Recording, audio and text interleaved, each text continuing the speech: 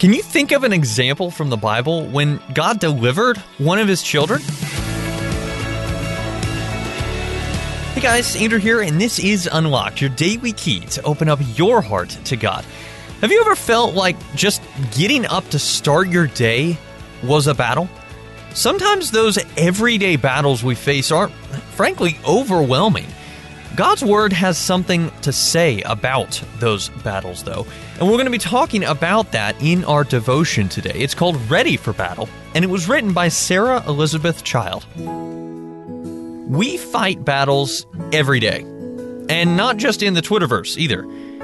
Perhaps your parents are going through a divorce, or someone at school is bullying you. Maybe you're worried about getting into college, or a loved one who's sick. You could be struggling with crippling anxiety or an addiction.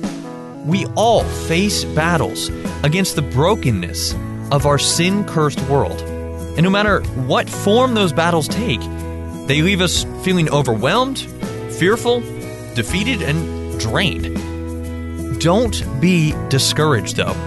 The Lord has armed his children for battle with very specific promises in his word. Know that the struggle is not yours. Stop striving and let the God of the universe take control by bringing your concerns to him. He is working through every situation, and he promises to one day make all things new. We see that in Romans 8:28 and Revelation 21, verses 1 through 5. Because we're Christians, our victory is in the work of Jesus, his life, death, resurrection, and eventual return. The Lord promises not only to fight for you in everyday moments, but also to one day bring you complete victory over sin and death. We see that in Philippians chapter 1, verse 6. Therefore, no problem is too big for God to overcome. In Christ, no matter what you're facing, you can have his peace, knowing he is with you. We see that in Matthew 28, verse 20, and Philippians chapter 4, verses 6 and 7. Ephesians 6 talks about how God has given his children a whole set of armor to prepare for the attacks of the evil one. We need to arm ourselves daily with the truth of the good news of Jesus Christ, who is the victor over sin, death, and brokenness. So let's talk about this. Can you think of an example from the Bible when God delivered one of his children? For some help, check out 1 Samuel chapter 17, Daniel chapter 6, Mark chapter 2, verses 1 through 12, or Luke chapter 8, verses 22 through 25. What do these true stories tell us about what God is like?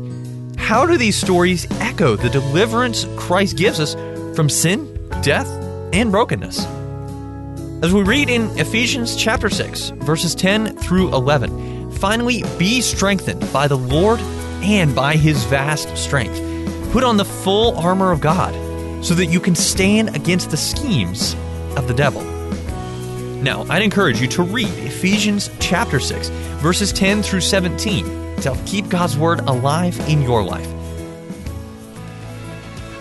Unlocked is a service of Keys for Kids Ministries, and it's supported by our listeners just like you.